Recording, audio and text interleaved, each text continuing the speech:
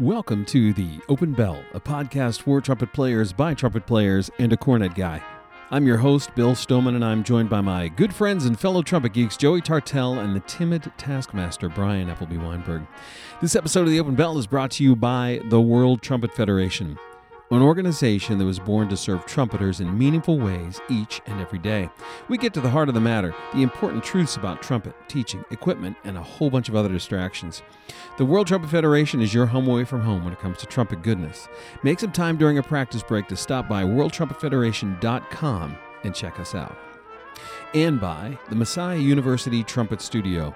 If you're the kind of player that wants to study trumpet within the context of a well-rounded musical experience, blended with the strength of liberal arts education, then Messiah University may be the place for you. Housed in the incredible Calvin and Janet High Center for the Performing Arts, Messiah University Department of Music is home to a variety of ensembles that trumpet players need to succeed. Orchestra, wind bands, brass choir, brass chamber music, jazz ensembles, and of course the Messiah University Trumpet Ensemble that has been honored with appearances at the Pennsylvania Music Educators Association Conference, International Trumpet Guild Conference, and the National Trumpet Competition. The studio has also been represented internationally by fine soloists who have advanced in a variety of competitions. If you want to know more about trumpet study at Messiah University, come take a free lesson with me, check out the program, meet the students, and see what we have to offer. You can email me directly at wstoneman@messiah.edu. That's WSTOWMAN@messiah.edu. The Open Bell podcast is comprised of 3 segments: warming up, a couple things, and no offense. We use these segments to tap, test, and try information that we believe is tempting to tumultuous trumpet types. Gentlemen, shall we?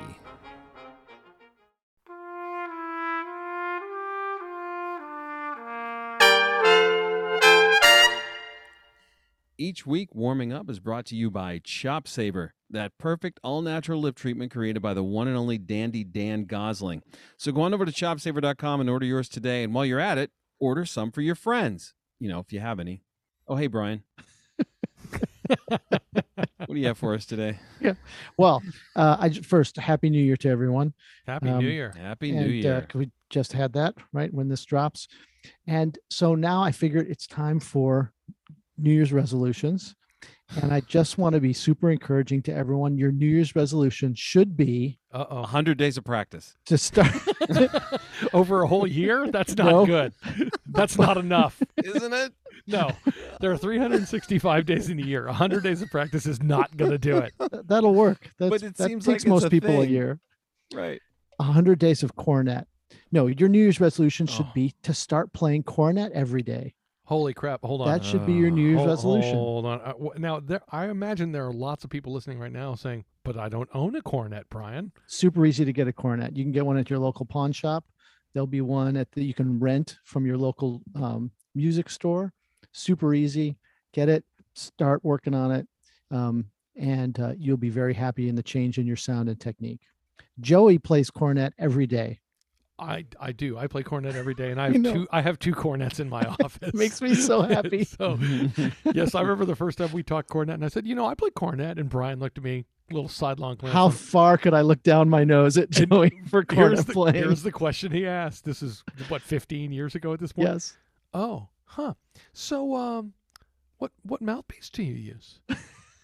And I thought, that was... Like Bryan's he's the nicest guy we've ever met. And there's an edge there when I started talking cornet. Because it's not a real mouthpiece. I said, I use a Wick 3, but if I run into some other stuff, I thought maybe a 3B might be going. He goes, okay, so listen. And then it was okay. He's like, okay. Totally in. Just that question, he let me in the club by giving him the air quotes right answer to the question. Correct. And see, this is the kind of thing if our listeners are paying attention, right? You pick that up. If you're not playing a Wick 3, you just say you are. That's right. Yeah. Well, no letters, people just might say they might say a 4, but right. Yeah. So if you want in, yeah. Oh, that's the passwords. Wow, Bryan. So that's quite a challenge. Yep. Cornet so just play it every day. So you're telling our listeners essentially 2 things. 1, if you don't have a cornet, get one. Get one. And then 2, play it every day. That's right. Yep. New Year's resolutions. I like that. Yeah. That's not bad. That's pretty good. Yeah. All right, Joey, what do you have for us today? Well, it is the new year, and I do want you thinking. So I don't know. I don't like the. I like the idea of resolutions, but I don't like the practice of them, because I think what most people do is they get really ramped up and then they let it all go. So I want you to think about how you want to end the year. I want you to think, all right, and think about what just happened. We just finished 2021. Now, are you happy with the work you did in 2021? Nice. Yes or no, right? So if you're happy with the work you did, great. So I want you to think, I want to now add something to that. So I've got even more at the end of 2022. I don't want to just rest on what I'm doing. I want to keep going. And if you're unhappy with what you did in 2021, then you want to think, okay, why? And then fix that. Right? I want you to think, what am I going to do? Okay, I let this go. There are times I kind of, and I should have. Okay, that's the shift. So take this as the opportunity to either take the next step or, really fix the problems that you've been having in the past. And it's the variation on the New Year's resolution, because I think like a lot it. of people make all these things and then 2 weeks later they forget all of them and let them go. So it is a great time, especially those of us, like the three of us are on an academic calendar. There's the big break, so we're going back into second semester, so we can really go, okay, reset, ready to go. Here's what I'm going to be doing in addition to, or differently, or better, or a recommitment to. Right now is the time to really and write it down if that helps you. Some people like to write on actual paper. I've heard some old guys still like to use real paper. Old people. That's an it's old the only person way to thing. go, really. Yeah. Other than that, you can actually email this to yourself, and so it sits there. Leave it unread. So every day you come in and it's unread, and you look at it and go, oh, right, I'm doing that. All Right? You check Add your it to your email every routine. day. Leave yourself in your own email. So, that's what I'm thinking. Guys, you have thoughts about this? Oh yeah, certainly. It's important to. James Clear, a guy who wrote Atomic Habits, he says, do habit stacking. So attach the new thing that you're doing to something you're already doing. So I'm already playing long tones. So now I'm going to attach triple tonguing to that. And so you do long tones, and then right away you do triple tonguing. You You just lost Bill. No. That's right. It's not a thing. Nope. Sorry, Bill. No I'm not offense. sure what's happening right now. He heard Or you long could do tones, and then slurring. he blacked out. And then I blacked out. Do that. slurring or something. Nope. Yeah. Gonna edit that right out. Right out. Exactly. All right. So, I think But it's a good idea. I do love the thing, and I know you're gonna laugh at me because I'm using paper to do this, but I take students through this process all the time, making their own calendar, hour by hour. It's this sort of tactile process, right? If only They we had go some through. sort of digital device that could do It's that really not well. the same. No, it's better. It's not the same. It's Nope. better. No, it's not better. No. Click, click, click. You kids.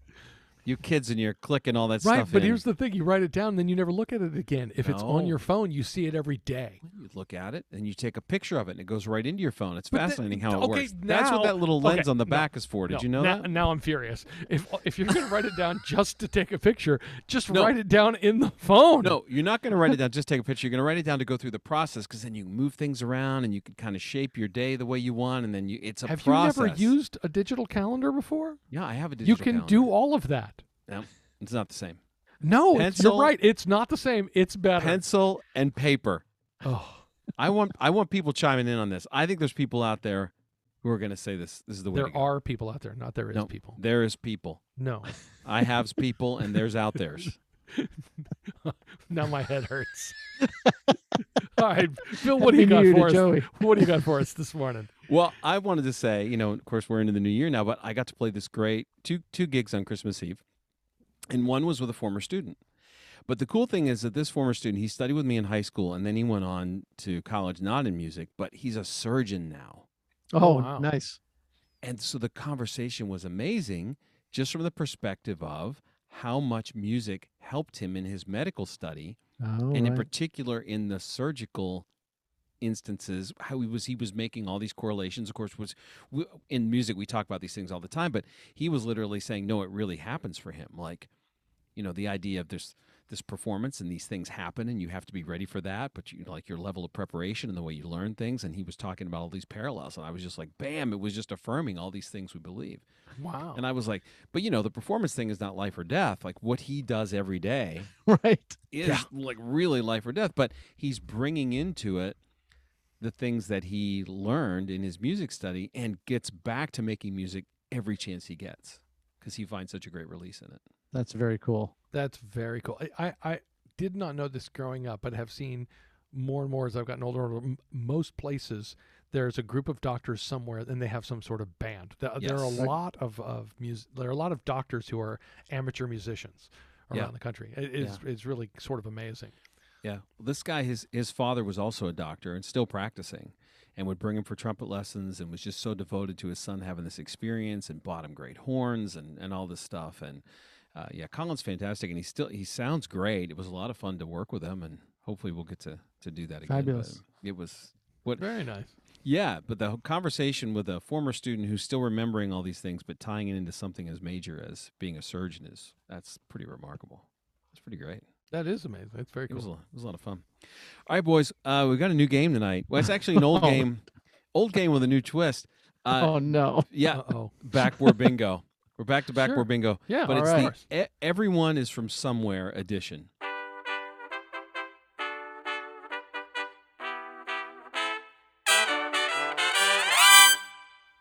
It dawned on me the other day. Mechanicsburg. Does anyone think that someone is from nowhere? Well, it's possible. No, it's not. You just Well, said everyone's from somewhere. But So it's everyone not is from possible. somewhere. It's not possible. You're right. Okay. But Are our cards in our email? Should I be you looking should for get that? cards. Get your buzzers out, and Bryan, get your horn. There we go. Get to play pedal Cs. Yeah. No offense. So No offense, Bill. no. Hey, I sent you Actually, recordings. Yes. I sent wow, you it's- recordings. I'm on the map. On Flugel, sure. Yeah. No, we need to get those on trumpet. No, on Flugel and on my E flat. My Shire's E flat has the Yeah. biggest pedal C in it. It's We'll get you- amazing. I want to hear it on B flat trumpet. All right. That'll be next. All right. Very I'm gonna excited. get a couple students who can record that for me and send it to you.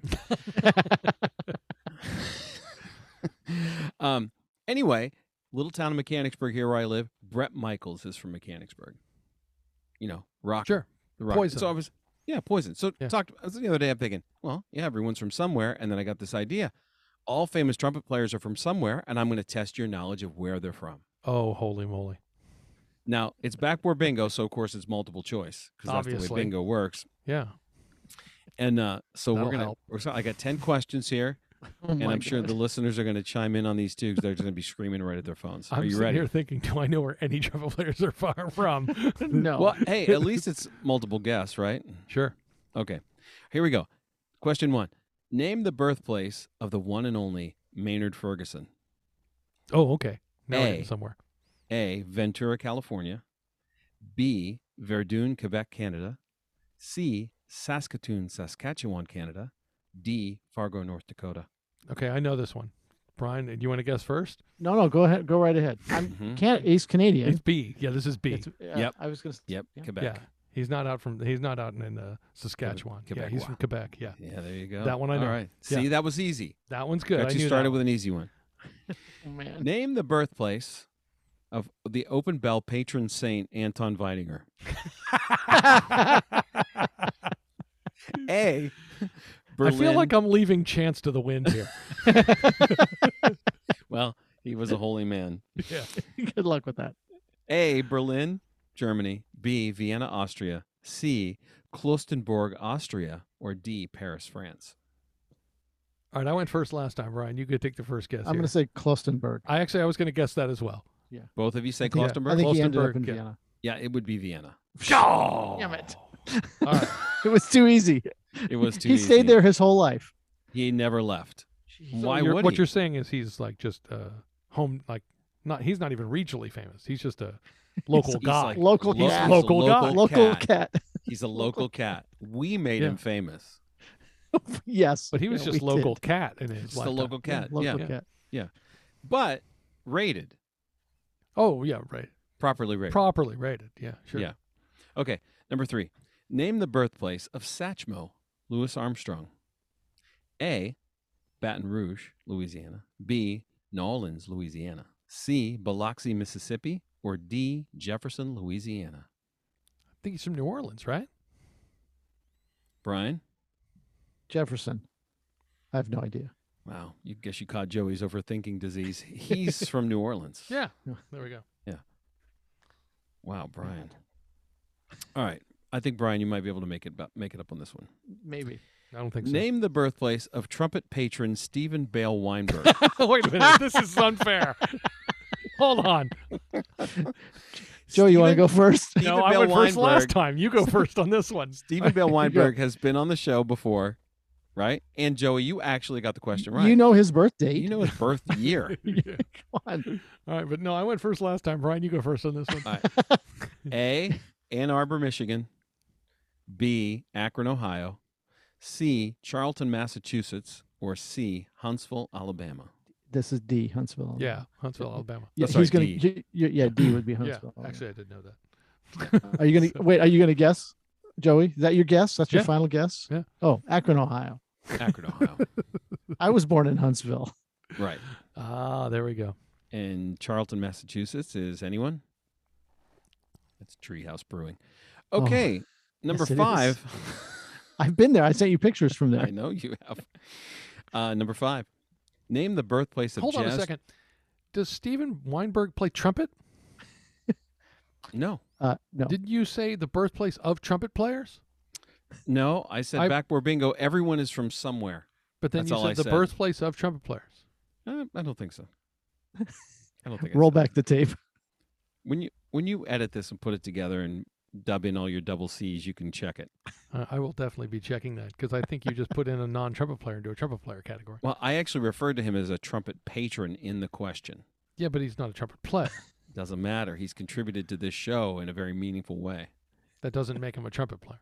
No, it doesn't. I didn't say he was. I said he was a trumpet patron. Right, but you said the category is trumpet player. Category is everyone is from somewhere. All right. Number 5. Number 5. Duets. No, number Before and 5. after.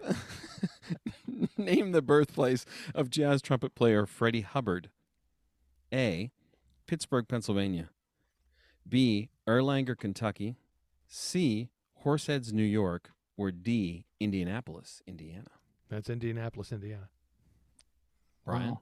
Yeah, soft lob for Joey, of course. Yeah, of course. Well, I gave you Stephen Bale Weinberg, so Yes. I had to give him Freddie Hubbard. Yeah. I wonder if James Moore knew that. Probably not. Yeah, I think Probably did. the very Reverend Dr. Provost. President James Good Moore. job. James Moore, Yeah. yeah. Could do that. Number 6. Which of the following trumpet players was not born in Texas? Ooh. Okay. A, Roy Hargrove. B, Kenny Durham. C, Harry James. Or D, Hannibal Lukembe. Lukembe. I don't know who Hannibal Lukembe is. Well, he went to North Texas, so. All right. So that was hard because I don't know who that person is. I know. So you said the first one. Roy Brian, Hargrove. do we talk these out together, or what are we doing here, Brian? Go for it. I have Okay. no idea where Okay, these guys are from. Roy's from Texas. Roy's from Texas. Do you know where in Absolutely. Texas? He's I didn't from know the this. Dallas area, right? He's Waco. Oh, Waco. Yeah, just Yeah. close to Dallas, Close right? enough. So Roy's 2 from Texas. Harry James, I'm fairly certain is from. He's from Texas. Like I'm fairly certain of Harry James. Mm-hmm. So what was the other one in there? Kenny Kenny Durham. Durham. Kenny? Durham. Mm-hmm. I don't know. Is he an East Coast guy? So I'm gonna guess Kenny Durham. Yeah. Like Baltimore or something? Is there a reason? Brian, I'm what's thinking jumping that? out at you? Yeah, Kenny Durham, I would say. Yeah, it's actually Harry James. Oh, jeez. No, he's from Oh. Texas. Albany, Georgia, birthplace, So he just grew up in Texas. apparently. Oh, We are great at this game, by the way. You guys are killing this game. Jeez. wow. Mhm. This is We're doing terrible. okay. Mm-hmm. All right, number 7. Where was Cleveland Orchestra principal trumpet Michael Sachs born? I know where A, he's from. I don't know if he was born there. San Francisco. No. B, San Diego, California. Hmm. C, Santa Monica, California. Mm-hmm. Or D, Santa Claus, Alaska. I think he's from Santa Monica.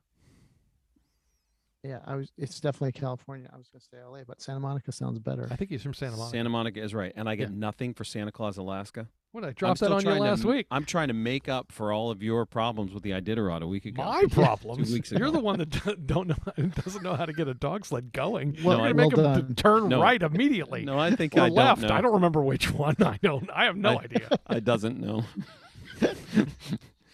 All right, number 8. Where was the one and only Doc Severinsen born? Okay. All right. Yeah, A, yeah. Wait, I know this. Los Angeles, California. No. B, Helena, Montana. No. C, Arlington, Oregon. No, Or it's D, Anaheim, California. No.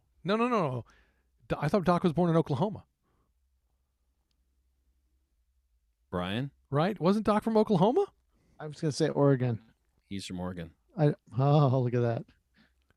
Arlington, Oregon. I threw the Montana thing in because that's a Vizzuti thing, and I Yeah, thought that yeah, might yeah, throw you yeah. off Yeah, a little Vizzuti. bit. But isn't And- Vizzuti from Missoula, not Helena? Right. Well, I thought Doc was from Oklahoma. no. It says on the interwebs say Arlington, Oregon. I guess maybe he grew up there, but maybe born out in Oregon. That's Yeah. weird. Number 9. Name the birthplace of trumpeter Bill Chase. No idea. Okay. A, I would just want to say going into this, all of these are real town names. Okay. I just want to say this. Ahead of time because I know you're going to think like I'm just messing with you, and I'm Just not. making it up. I'm not making it up. A, Squantum, Massachusetts. Okay, that's definitely made up. B, Bitter End, Tennessee. Also made up. C, Booger Hole, West Virginia. You completely made that up. There is no way that's real. I'm looking And- that up. You can look Real it up. place. And D, Ding Dong, Texas. I like Ding Dong, Texas. All right, I'm gonna. You is can it my look turn these to go up. first? Is You it can your, go or, first. Or Mhm. Brian. Oh, you it wanna- doesn't matter. Okay, so I think if he's really from Texas, he would have been in the other question. So I'm going to eliminate Texas right out of the way. Yes. Mm-hmm. Booger? Did you say Booger Hole? Booger Yeah. Hole, West Virginia. That's just there for the fun of it. No. There's no way he's from West Virginia. So now we're down to where? I think he's an East Coast guy, right? Is he Bitter Massachusetts? End, Tennessee, or Squantum, There's Massachusetts. no way he's from Massachusetts. Tennessee. So I'm going to go whatever the Massachusetts one is. That is a made up city. Why? Why is there no not. way he's from Tennessee? He doesn't. I mean, I've seen him speak, and it does like in old videos, and I just can't imagine that was somebody who grew up in Tennessee. Could have been born there and moved. Yeah, that's true. That's Everyone's true. born somewhere. I'm still guessing Massachusetts. Everyone's from somewhere. Everyone's from somewhere. Brian? Oh, I'm going to go with Tennessee. Sure. I won't. Yeah, It's Squantum, Massachusetts. yeah. That's the boom. right There's no answer. squantum. That's not a place. That's the name. Did you It's say spell Look it booger up. hole? Booger Hole, West Virginia. Look it up. You could do it right now. That's what I'm doing it. Just type it in. You're going to get a map. It's going to be right down in the center of the state. Holy crap! I told you. Unincorporated community in northern Clay County. Look at that. Wow. There's Booger Hole, West Virginia. Where are you from, Booger Hole? Wow. The murderous history of Booger Hole. I'm going to Oh, Deirdre will man. like that. She Yeah. loves a good murder. Yeah. That's good. How All about right. How about Ding Dong, Texas? You I ever like been there? Ding Dong. No, I've never heard of it. I like There it. you go. All right, number 10. Name the birthplace of Adolf Bud Herseth. A, Grand Lake, Colorado. B, Lake Park, Minnesota. C, Lake Geneva, Wisconsin. Or D, Lakeland, Florida. I went with sort of a lake theme there. There's a lake theme there. Mm-hmm. Say those again, please. A, Grand Lake, Colorado. B, Lake Park, Minnesota. C, Lake Geneva, Wisconsin. And D, Lakeland, Florida. Okay, I don't think he's from Florida. I think that's right out. That's right out. Right. And you're out. Colorado's out too. I think Colorado's out too. So I think we're between Minnesota and Wisconsin. And if he were a cheesehead, I think we'd have heard about that more. Yeah. I'm going with the land of 10,000 lakes, Minnesota. Yeah, definitely going with Minnesota. And you would be right. Wow. well all right, done. Well done. There it Saved is. at the end. The process of painful eliminations. Lake Park, Minnesota is the answer. Wow. And it wasn't so bad, was it? Oh, That's pretty yeah, good. we're And awesome we at that. all learned some things tonight. We learned where these people are from, and we learned about Booger Hole, West Virginia. That You know, Scott's That in is West amazing. Virginia. I'll bet he knows where Booger Hole is. I bet he's got a summer home there. He's run through there before.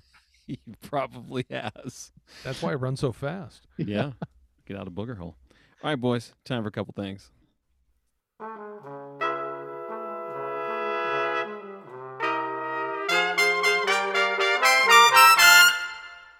So this might be the most popular topic among trumpet players, like ever. We've all been in that master class or simply just in a conversation with another trumpet player when the inevitable question is asked, hey, what mouthpiece you playing on? The mouthpiece is a very important part of the equation, so let's talk about selecting the right mouthpiece and the things that guide that decision for us as we try to help students and prescribe equipment for people. It's on, boys. All right. What mouthpiece should we play? Can I tell you one good funny mouthpiece story from that question? Yeah. Now, I'm not the only person who's had this experience, but I did have it and enjoyed it so much. We remember Lou Soloff. For the younger generation, Lou was a tremendous jazz and lead and studio player in New York City forever. And he passed away forever. And he was great. Now, he was a quirky guy by those who knew him, and that's probably an understatement for those who sat next to him. But he had a lot of mouthpieces. So, like the first time I ever saw Lou in person, he had gone to Eastman. So he came back to Eastman while I was a student there, and he was playing with one of the jazz bands. So we were in a master class, and he's playing, and I'm watching, and it seems like every rest he is pulling one out, putting one in, just switching mouthpieces nonstop. So he gets through, and he gives a little talks about this and talks about that. Anybody have any questions? And it's kind of that master class, totally quiet. So I raise my hand. Yeah. So how many mouthpieces do you have on you right now? And not like, man, but the room's like, oh, but right. I didn't say it I really wanted to know. Wow. So he goes in and he reaches in his pockets and he's counting up, like kind of going through what he's holding on him. He goes, 6. And I said, okay, so can you take me through, like, I'm watching you switch, like what you're doing there, what they're for? He goes, yeah, okay. So this one, and he had it dialed in. Like if I'm playing ahead, I want to do this. If I'm just with the rhythm section, I want to do this. If I'm playing over the top of the band, I want to do this. And he had it like he knew what he wanted to be doing. Wow. Which I found fascinating. So fast forward now, 10 years, and I'm on Maynard's band, and we are playing in D.C. in Jazz Alley, Blues Alley, right? Yeah, Blues Alley. Now, Lou was on tour, I think with Barbara Streisand at the time, and they were in D.C. and Lou and Maynard, of course, have known each other forever. So he comes out. So the first night he comes out, he's just watching. And we did this one tune that starts almost like a little brass choir thing. The last tune of the set starts like this little brass choir, and then it's just chaos. So it's just like screaming. My part's like up on high G's all the way out. Maynard's just going crazy all the way out. It's a great way to end the set. So the set ends, and, I'm like putting my stuff down because we have like an hour break and we're going to play another set. And Lou Soloff is standing right next to me. And now I don't know him. I know who he is, obviously, and he doesn't know me. And he says, hi, can I ask you a quick question? Of course. Hi, I'm Joey. It's nice to meet you. He goes, yeah. So that last tune, the part at the beginning, the quiet part there, like what mouthpiece were you using for that?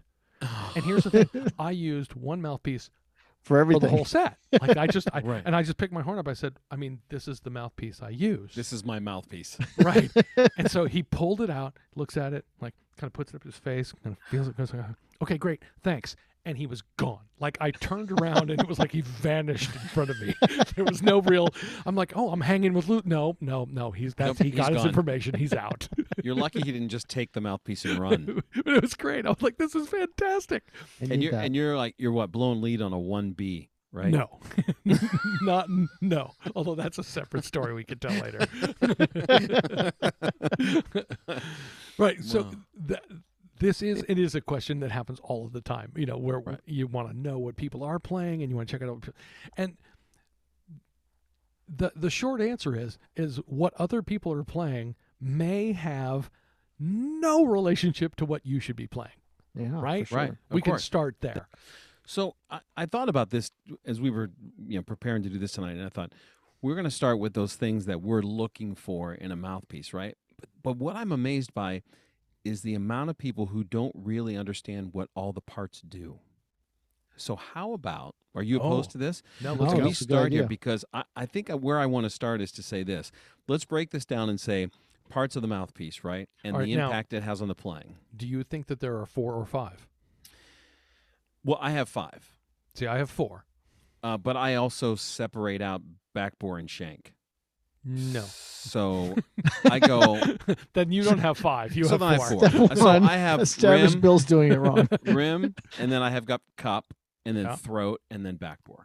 Right. Now, one of the people that I teach with here, and he teaches our brass lit class, teaches he teaches the bite, rim into the cup. He teaches that part, and I'm like, no, that's just It's just part of the rim. Right. That's part of the rim. It's just part of the rim. And it's a variable, but it's the rim variable. The only reason I add shank is because there are certain things like for example, a Yamaha flugelhorn requires a Yamaha shank. But see, now you're getting into Brian's whole play a cornet I was mouthpiece on going the to say, trumpet yeah, problem. or adapters. cornet adapter. But yeah. no, in terms of the mouthpiece itself, 4 parts. So let's start with rim, and what you think, what you're looking for in that, and what what rim impact it size or has. rim contour. They're related. Yeah, go for it. Yeah, The because rim. So in my opinion, the rim it's the way you contact the mouthpiece, and I think it affects articulation, flexibility, and comfort. yeah, I would agree with that. And also, Peter Pickett says that the bite affects your perception of how wide and how the mouthpiece itself Not is. only how wide, but how deep the cup is. Yeah, You're gonna but that's part of the comfort factor. yeah, That sure. bite that which is Bill talked about the biggest part the rim. This is what Bill just said. This is how you make contact with the mouthpiece. This Right, is what you exactly. feel. This is what the Right. mouthpiece feels like to you. Now, Mhm. yeah, and some rims are flatter, some are narrow, some are wider. In some, that high point on the rim is in a different place. Right. Like Peter's Mhm. mouthpieces to me feels very soft. Yeah, Right, that's a word that I use Mhm. because of where the high spot is compared to a Bach mouthpiece, which doesn't feel quite as soft on the chops. and even Peter's like the cornet rim is pretty narrow, but it still feels very comfortable and soft in a way that a wick rim that's wider feels kind of angular to me. Right, and this is where Ah. when Carl Hammond was still at Schilke, he started those M series. Is that what they were called? Yeah, And I said, Okay. oh, look at that, because I've never been comfortable with Schilke rims, and then I Right. tried these and went, oh, well, these are much more comfortable. I can play these and feel comfortable. And so when Carl went on his own, I went up to see him. I'm like, oh, see, this Yeah. guy knows what he's doing. Yeah. Because there is you need to be able to, all other things being equal, you need to be able to make a great sound, and that's always primary. But at the same Right. time, you do want to have physical comfort in playing the mouthpiece. yes. Yep. If you're making yourself physically uncomfortable in playing the mouthpiece, that's the wrong mouthpiece for you. Even if everyone else tells you this is the magic bullet. Yeah, Right. because so a wider rim can give you more comfort, but could impede flexibility And range. and Mhm. range. But a more narrow rim might be more flexible for you, but you might have more flexibility, but it'll cut down on comfort and endurance. Yeah, Because could it's not- cut down endurance. Yeah. And also on sound. Right. Yeah, Yeah. because you don't because of the way you interface with it. Mhm. Yeah, the way you connect to it. So those are important considerations. If you're working with a student, you want to ask them if it's comfortable, and then you want to listen in on those particular elements. How do they Mhm. articulate? How do they slur? What is the sound like with a particular rim? Let's talk about the word bite for just a minute, because that's a significant. People use that word all the time in terms of the mouthpiece, and that's, Joey, you're saying where it connects to the cup. Right. This is for where Mm-hmm. where the rim turns into the cup, which can be extremely rounded. It could be extremely sharp. It could be, a 90-degree angle, and it can be completely rounded in, so that it almost feels, like that rim. There is no rim at all. It's just No like transition, straight. yeah. It's straight in. So and everything in between, and that's again can be a real. It's a real personal preference and comfort issue. There are people who like that very sharp, meaning a big sharp designation between rim and cup, and people who Mhm. want it to be almost seamless. And there's no right or wrong here, but boy, different mouthpiece makers make these in very different ways. Yeah, so if you grew up playing Bach, you're used to a little more bite because it's a more defined transition. Right. But the Schilke stuff, or the Yamaha cups and those things, which the Yamaha I think kind of follows Schilke, that follows that Right. way of thought. Those tend to be a little smoother, and there's less bite to them, so you feel that little bit smoother transition. Yeah. Okay, so that kind of that there sort of sets the groundwork there for rim. Now, in terms of cup, or some people refer to it as the bowl, Mhm. this, in my opinion, impacts tone and depth of sound, but can also impact range. Oh, hugely impacts Sure. You know, sound and range, absolutely. So, and they're different shape cups, so it's not just about size. It's not just about, well, is this deeper or wider, but is this more of a bowl shape or more of a V shape, or there's the old Parduba double cup shape, which Yeah. comes down, and then there's another ridge inside the cup to create another Yeah. cup. That a lot of commercial players used to swear by. Those seem to have fallen out of fashion, although I've tried them and they work. yeah, it does work. Yeah, but so you want to find, if you're finding that you try and play, this is the definitely want to get to low and high, the lower and higher parts of your register, and if you find that it cuts out, then generally speaking, that cup is probably a little small for you, right? If your sound cuts off, that means Yeah. your lips are not vibrating enough inside of there, right? But if you're not able to get your full, clear, vibrant, bright sound coming out, that cup might be too big for you, Yeah. right? So this is where I think we'll come back around to this idea of troubleshooting, right? So Yeah. you hear a student on a mouthpiece, now with some of this background, oh, that particular issue is usually related to this particular part of the mouthpiece, right? So Yeah. that'll be cool. But yeah, just in general, that's what the cup impacts. Now let's talk about the throat, or as some people refer to it as the hole, right? As Right. The throat is literally the opening at the bottom of the cup. right.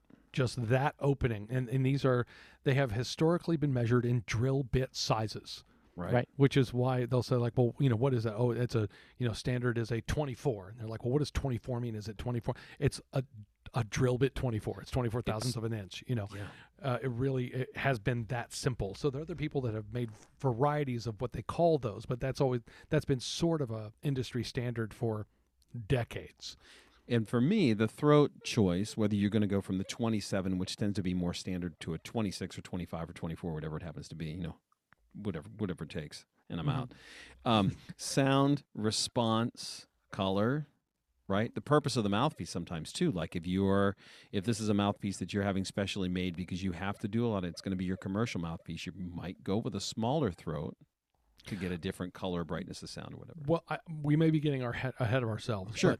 But when I was growing up, what I heard from lead players is, here's what you do. You get a really small cup and a really wide open throat.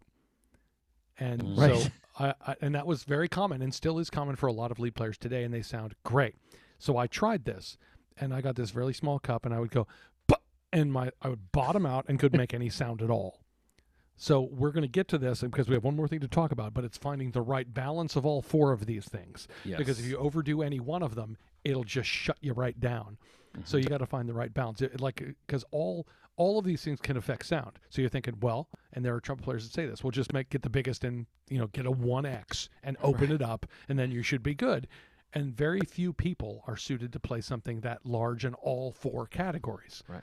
And on the same way, when people say, like, well, I'll just get that Marcinkiewicz, Eric Meshier or Bobby Shoe 1, which is very small in all four categories. Mm-hmm. And Right. then, very few people now, when you hear Bobby play when he was playing on that, I don't know, he sounded great. But very few people are set up to play small all four of those categories. So it's Right. finding the right balance of all of those things. But I do think the most important thing throat affects is response. I think that is where if that throat is too tight for you, you're going to find yourself trying to tongue way too hard. No offense to you personally, Bill, to just get anything to come out. And Never if an it's way issue. too open, you're going to start and it's just going to go, and there's going to be no center or focus to the beginnings of your notes. I think that's what the throat really plays a huge role, is in response. Well, and so then let's go ahead on and talk about the next part then, which is backbore, because these two things work together Yes. pretty well. But the backbore shape can have a huge impact on response too, but primarily I think on sound. Right, but Color backbore, or just sound. to make sure we're making our good definitions, backbore is the opening of the throat into the shank of the mouthpiece. the shape of that opening. Yeah, and its shape. Yeah. Because you can do it in a variety of ways. You can open it up very quickly. You can open it up slowly. You can open it, in steps all the way out. I mean, there are a variety of ways of trying to on how to deal with these backbores. And, mouthpiece makers have been messing around with these things forever. Sure. But yeah, this is where I think where we're talking about color, the kind of sound you get out of there. Mm-hmm. Sure. Oh, wow. Yeah, that backbore makes an enormous difference there. Yeah. I think about what Peter Pickett has done with the standard backbores compared to his 10 series backbores, for example, which are completely different game altogether. And that's just the shape of that, what's going on the inside of that. Right, Inside absolutely. Of that backbore. So knowing then that those are the parts, now we're going to, if it's okay, then we've kind of laid the groundwork there. That's the way we're thinking about the parts of the mouthpiece. Now let's go back and talk about those things that we're looking for, that we're listening for when someone's playing, right? Their overall sound, their comfort with the mouthpiece, that how easy it is for them to play, their articulation, flexibility, range. Mm-hmm. What else? I mean, those are the categories. Maybe we can dig on those a little bit. Well, yeah, and this is where it gets hard, because we've talked about this when we're like, hey, when to go buy a new horn, which is the same time to go buy a new mouthpiece, which is not when you're in trouble, but when, okay, I'm working and I'm practicing, and I keep running up against these same problems. So I'll tell you, this was my story, right? So I'm in my undergrad, and one of my weaknesses showing up at college is low register, right? So I'm practicing, and I'm working hard, and I'm playing a Bach 3C like everyone in the 80s was. Mm-hmm. And at one point, Barbara says, well, let's take a look at this. And so we had some things to try out. She goes, try this, try this, try this, try this. And then suddenly, boom, the low register just opens, centered, free. I can play, and it works. She said, okay, well, can you still play high on that? I'm like, I don't know. Let's say, boom, everything's still fine. She's like, okay, you should probably order one of these. And for me, that was a Bach 1B opened up. Which is close to what I play now. I play something, Carl Hammond when I went to years later, because as you get older and you evolve and you're looking for slight variations. So what I play, Carl Hammond makes a 2L, which is very similar to a 1B, and he opens that up a little bit for me at the throat and on the backbore. And for me, boom, it's great. Yeah. Now, that's what I use for non-lead playing. That's kind of my daily sort of thing. So, but things were working, but I was running up against, man, that low register, no matter what I'm doing, is just not working. Well, it's possible what I was playing on was just too small and wasn't allowing that to happen. You didn't have room. Right. So we found the room. Just open, open, open. There we go. So you want to, that's what and I've had students go the opposite direction. One of my current students, she spent her first year and a half, like, really struggling even to play up to about a high C. And she's getting there. I'm like, And she's playing a 3C. I said, why don't we go try something a little bit smaller than that? And then boom, tonguing high Ds. There you go. I've had the same thing happen, the same result happen from going the other direction. Mm-hmm. So student playing a 5C or a 3C, and you move them up to a 3 or 1.5 where they have room, and all of a sudden it opens up. Right, register's fine. But it was just that it just was so crowded in there they couldn't do it. Yeah. So sound, obviously, we're always after that as being the most important thing. When you hear a player that's got, the sound like we're talking about, maybe the sound is a little bit stuffy, it's not as clear as you want it to be.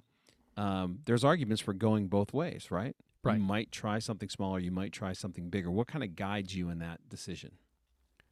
I have I think sound is the primary thing, and I think it's a window into your technique and your interface with the instrument and the mouthpiece. So the sound tells you that things are functioning well or not functioning well, and then you go through your checklist of how to adjust those things. Another thing that I think is important is the size of your lips, and I think here's my theory, that people with large, thick lips, in general, not always, but in general, would benefit from playing with a wider inner diameter of the mouthpiece to give them more room. And it will especially affect their sound from like tuning note C down to low F sharp. And I think that people who have thin lips can get away with playing a whole range of different diameters, wide and narrow, with no discernible impact on their quality of sound. They can, it's what they feel comfortable on. But if you have thin lips, you can play a pretty narrow mouthpiece, but you can also get away with playing a large mouthpiece. And so I'm willing to change a student to a larger mouthpiece first if they have really thick lips. Although there's, students who with thick lips can play narrower stuff as well. I've had some students do that. But looking at the quality of the sound. So the thing I hear is fuzz in the sound, or a tension in the sound, or a dullness in the sound. They don't get that. It's just not a very clear sound.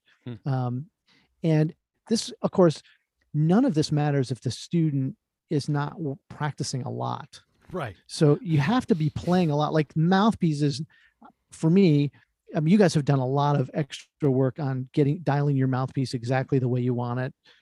Rim contour, cup depth, throat, backbore. I play I play very sort of straight ahead mouthpiece, and I went to Peter's shop, but I went with a specific goal in mind. And that was to get him to copy the Mount Vernon 1C, 1.5C I had in my bag, which he did do outside and inside. So I have Peter's copy of that, and that's what I play. But I think if a student's not, or a professional or an amateur, if you're not playing a bunch, the mouthpiece is not the answer, right? It's not the panacea. And man, I would rather spend my money on pizza and beer than a mouthpiece quest, right? And I've spent hundreds and hundreds and hundreds of dollars, just like everybody else, looking for a mouthpiece that I thought would change. But just changing my technique and changing what I'm practicing really helped. Yeah. Well, right, of course. Yeah, the practice has got to be part of it, but the mouthpiece does make a huge difference. Oh, yeah. If you're really working, the mouthpiece can get you to that next level that you're running up at when you run up against a wall. Right. And you're like, okay, I'm doing everything I'm supposed to be doing. And this is why it's again, an art, not a science. Yeah. It's not like, okay, well, if I just do this, because everything you guys have just said are good guidelines for which there are always lots of exceptions. Because I know people are listening going, hey, man, but I have thick lips and I play a tiny mouthpiece, or I have tiny, because there is no one way, which gets me back to, especially when you talk, when we start talking about mouthpieces for playing commercial and playing lead, because what I always heard was you got to get something really small and then, open it up. And it just did not work for me at all. Right. Because a lot of people play with their lips in the mouthpiece, and then there are a lot of people who play with their lips almost pulled back out of the mouthpiece. So if you're playing where you're kind of the way you play is kind of to roll your lips in a little bit, then you can play really, really small stuff no matter what your lips look like. But that's not how I play. I'm playing with my lips in the mouthpiece. So as soon as I get something shallow, boom, I'm bottoming out. I got no shot. So what I play lead on, I remember playing a gig with a good friend of mine in Chicago who he was joking like, oh, Easter's coming. I got to get my legit piece out because he really made his living as a commercial lead trumpet player. And it's like, okay, I got to take, and I said, what is your legit piece? And he pulls it out and shows it to me. It's the exact mouthpiece I was playing lead on at that moment. And I just laughed. I turned my horn around and he goes, wait a minute, what? Yeah. So he seemed a little surprised because Well, what he played lead on was, for me, so small I couldn't get my lips in it. This is a true story. Okay, name drop time. You guys know Teddy Millette, who played trombone in the Miami Sound Machine? No. Right. So Teddy started a band when I was living in Miami. He wanted to start his own band. So the trumpet players it was me and Roger Ingram, who were both in town at the time. So Roger and I were just getting to know each other. And Roger said, hey, man, let me try that mouthpiece of yours. It's kind of funny. I said, okay. So we just switched mouthpieces. And he was playing lead. I was playing second. And we had this thing that started like up on high G's in his part and high D's in my part. Right. And so we start the tune and you hear him going like, and out of my horn here, like just he's falling through and my locked up. And so we both just started laughing, handing mouthpieces back and forth. And Teddy's like, guys, everything? Yeah, we're fine. Yeah, just go ahead and start that over again. Neither one of us could make a good sound at all on the other's mouthpiece. Yeah. Because what he was playing is much smaller, and which for him was exactly what he was playing on sounded great on. And mine actually has a cup in there, and he's going, boy, how do you play high on that at all? Right. Yeah. So this is there's not only one way to go at it. And that's the hard part of doing this, which is why working with a teacher, working with good mouthpiece makers like we've mentioned here, like, we know Peter well, we know Carl well. These are people that if you go in and make an appointment and get into their shop and say, here's what I'm up against and here's what I'm playing now, they can help. Yeah, they can For really sure. help. They know what they're doing. And they translate. You don't need to be able to speak mouthpiece to talk Like to those Joey. guys. Right. In fact, in some ways you better. shouldn't. It's It's better. better if you say, because I talk mouthpiece. And when I go in to talk to Carl, and I've sat down and said, okay, listen, I can do this and I can do this, but I can't do this and I can't do this. And I think I should be able to get to here. And he's like, okay, let me see. Boom, boom, boom. Try this. Right. Because I'm not saying, hey, perhaps we should work on the opening of the backbore head. No. Leave that to them. I can speak that language, but I am not an expert in that language. Yeah. They are. Yeah. Yeah, right. So we've made some generalizations before on the show. We've talked about, so beginning kids on like a 5B. We were on board with that, and then we talked about, as they get a little older, the 3C, and then maybe the more advanced players, the 1.5, and all that. So I think those are good starting places, but. One thing I want to be sure we cover, and Joey, you just kind of mentioned this, that if a student is practicing, like diligently practicing, and they're going after it, and they're limited, they can't play higher, they can't slur faster, the tone isn't growing the way you want it to. Their flexibility gets locked up. Right. Yeah, those are warning signs. Yep. So if you're a teacher that even you don't know a lot about it, the students practicing, you can hear them practicing, but you hear them bumping into these brick walls all over the place. That's a sign. Yep. That there should be a mouthpiece change. Absolutely. No, I mean, I've had student after student in their freshman year say, so do I need a new mouthpiece? And I'm like, I don't know yet. Yeah, I don't know. It You're takes a playing while. well enough. Yeah. I It don't, takes a while. I've heard you play for 3 months. It's kind of hard to tell. I don't know how much is you and how much we're working through and how much might be equipment. Yeah. And wasn't it difficult over COVID, over the internet, to discern? I had a student this fall. He was like, "Oh, I wish we'd discovered this last year." And I was like, "Me too," but I really couldn't tell Right. through the computer. Yeah, we all missed out on that opportunity to be there and kind of catch the nuance of what was going on in the sound, and because that's so important, Another one, and we have kind of mentioned this, but I think it's worth repeating: if there's limitations in range, both high and low. Oh yeah. Right. Yeah. I mean that's another thing to look out for, and another reason why it'd be worth it to try something a little bit different. And when we say low, we mean all the way to low F sharp. Right. We don't mean just down to low A. I don't know how many times I've worked with students and Low it's A? that low that they get down to low A, and then the A flat, G, and F sharp sound completely different. I'm like, what's going on there? I don't know. It's always like that. They don't practice those like the back of the Clark book? Well, but if you play first in your high school band, Right. You don't have to how play often is down that demanded of you? Right. I will tell you, when I auditioned for college, I never played anything below low C. Sure. Right. Yeah. Wow, Why would I interesting. bother? Why would I show any weaknesses? Don't show that. Right. It's Show them the there. best stuff. Yeah. But yeah, you Exactly. make sure you're covering entire range of the horn. That matters. Yeah. I was in a master class with John Faddis once, and somebody asked that question, what mouthpiece do you use? And he said, he looks over, he said, I don't know, what are you playing? The guy said a 1.5 C, and he said, let me see that. And he handed it over, and he played like inches from the guy's head, a blistering G. He goes, I don't think it matters. Right. Which, okay, to be fair, might not matter a lot, but I don't think John would choose to play 1.5 C on his own gigs. No, he wouldn't. So it does matter. Now, can he play a double C on a 1? I'm sure that he can. Probably Yes, he can. Yeah. But he's not going to choose to make his job on that. Right. So I mean, and people, this is the other hard part. You can drive yourself crazy because it's the same thing with horns. Like any equipment is, okay, well, this is good, but is there something better? Yeah. Right? Yeah. This is where you can drive yourself man. nuts. Like, well, okay, well, I found this new mouthpiece. Like, I went and saw Carl Hammond, and I found this new mouthpiece, and now this is better, and this is better, and this is better. Well, maybe there's something even better than this. Right. And you have to say this too with a new mouthpiece or mouthpiece change. There is this honeymoon period too, right? Like it works beautifully for a little while, and then things start to get crazy. And this is the hard part about going to a conference or something and picking a mouthpiece up off the table. And the days we could do that and try and go, yeah, this is the answer.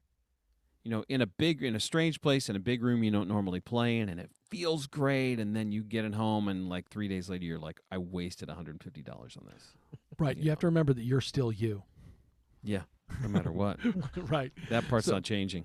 Right. So, yeah, this is why we're talking about running up against walls, running up against things Sure. that the mouthpiece can be a way to help, but it's not going to take the place of any kind of practice, and it's not going to, for lack of a better term, fix you. Yeah. Right. It can Exactly. it's going to be a better tool for accessing all of those things you want to be able to do. Yeah. Yeah, Yeah. for sure. Well, I think for the folks out there, of course, we're talking to a bunch of different audience members here. We've got college professors that kind of follow us and college students that follow us, but we also have some high school band directors Mhm. who may be just a little bit fearful about all this stuff, which is why I wanted to lay out the different parts of the mouthpiece and all that. But initially, I just want to say, trust your intuition on this. You can tell, when a student has been working, and when you hear different limitations. If the sound isn't quite as clear as it needs to be, and it's okay to experiment with this. It's okay to figure out what mouthpiece you're playing, and then have some things on hand to try to move it in one direction or another. It's okay to do that. Yeah. And if your student's used to some feel on the mouthpiece, like a certain rim on a certain manufacturer, then bumping them off of that is going to make them even more uncomfortable. Just work with what they have and get them something that's a slightly different size as a first way to go. I have a student who loves Schilke rims, and it was clear that playing the 14A4A that he had was not the thing he should continue on to play second trumpet in the orchestra. And so Most of the time, that is Yeah. very true. so we I said, I have Bach mouthpieces, and I said, try. He's like, I don't like the rim, and I was like, I totally get that. He said the Schilke equivalent is this, and so he ordered that, and the sound changed immediately, flexibility improved, much easier for him to play, and so that's what he's doing. And you have to be, I don't know. Don't teachers get super dogmatic about the equipment their students play too? And Some can. I think that's. Yeah. I do think a lot of that's fallen away, which I like.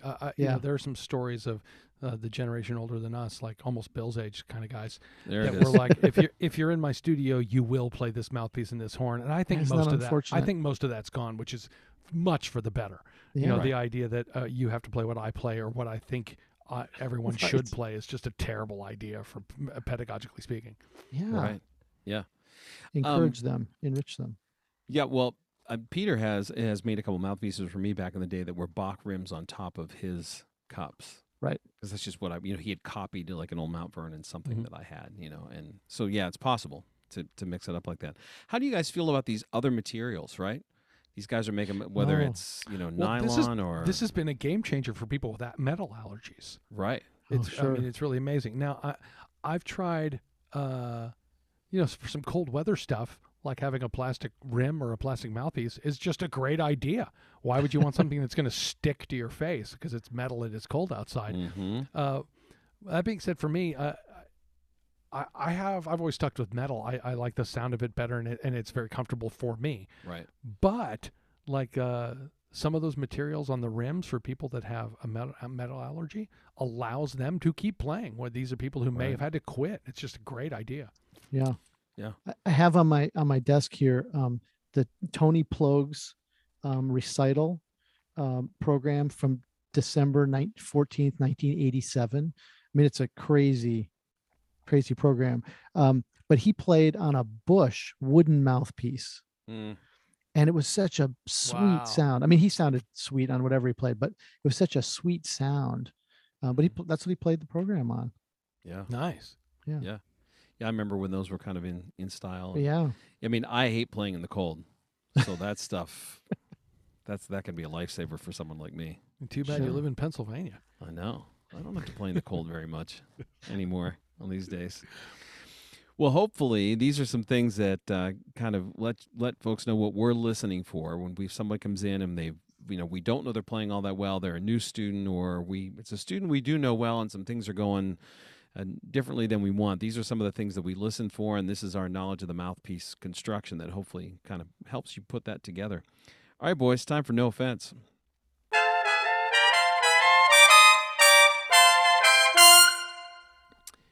Listen, if you're settling for that 7C that was put in the trumpet case as a placeholder, Here we you're go. doing it wrong. You knew I was going to get there on this episode, right? Put some thought into the right mouthpiece for you. Do some research. Get with a teacher. Play for someone who knows, and get yourself the right gear. And while you're at it, might as well educate yourself about the equipment. It is fun to go digging on this stuff, isn't it? Yes. It's really fun. I will tell mean, you, Bill, that yeah. on this year's trumpet class final exams, written final exam, 7 of the 8 students correctly stated 5B in their answer. Outstanding. Well done. Nice work. That's Well just done. good. That's just good teaching right there. There we go. But it is really fun. But you want to think about this. If you look around at professionals, there are patterns. If you look at the world of orchestral professionals, brass band professionals, concert band professionals like in the military bands, and commercial professionals, you do not see a lot of 7Cs out there. Right. So That's that true. might tell you something, that this is not a mouthpiece that many people make their living playing. Yeah. Yeah. Just I've that heard simple, right? People make the analogy like, so did you play soccer as a kid? Yeah. You remember the first pair of cleats you had? Yeah. You still have those? Oh, I don't know. Somewhere. Well, why aren't you wearing them? Yeah. You do grow out of these things, whether you grow out of it physically because you're just a bigger person and you don't have there's not enough room for you to put your chops, or you grow out of it musically. I mean, you Yeah. just, can't, it's not a piece of equipment on which you can make the sound that you want to make. So, Right. dig in and do it right. Well, listen, that should about do it for today. Stay tuned, tell your friends and neighbors, and get to know your mouthpiece. So long for now. Remember to keep an open mind, but more importantly, an open bell.